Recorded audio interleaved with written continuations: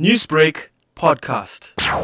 India said it will blacklist 800 Islamic preachers who were at the event in the heart of the national capital. The gathering has sparked panic among many of the lockdown city's 20 million residents, and Delhi government spokesman Ajay Kumar called it an act of sheer stupidity. The fact is that when any gathering beyond 200 is not allowed, then it was a responsibility to organizers immediately we are going to cancel everything else. Nothing was followed. The fault lies obviously on the organizers. The fault lies also with the various government machineries. The issue is that there were people coming from overseas. So if they knew there were people coming from overseas, why did they have this function? Before this, their program in Malaysia was cancelled. So if it was cancelled in Malaysia, then why did they go ahead with the Indian part of the program? It's brought into a huge amount of stupidity. The government also registered criminal charges against the organizers for cramming 2,000 people within the premises of Tablighi Jamaat, one of India's oldest Islamic groups formed in 1926. And as the report stoked religious passion, state health expert Rohit Mittal said there was no time to waste. I think it's important to understand that it's sometimes about literacy, sometimes not. We've seen in other places that people who are highly placed in society, highly educated, but also careless. I think it's about understanding the problem. And at the moment, instead of playing the blame game, we have to isolate those clusters. We have to aggressively test people in those areas and their contacts. It's really important to do it right away. Can't go on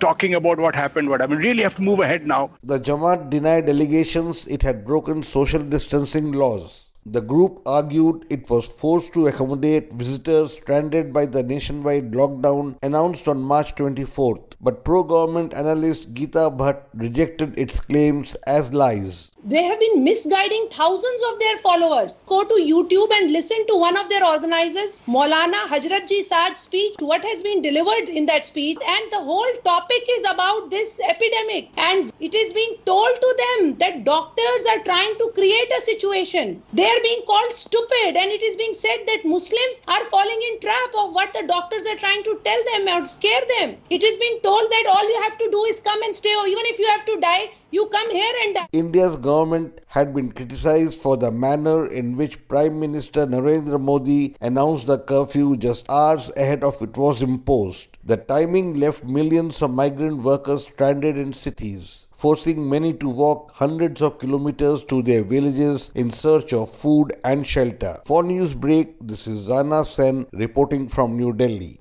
Newsbreak, Lotus FM, powered by SABC News.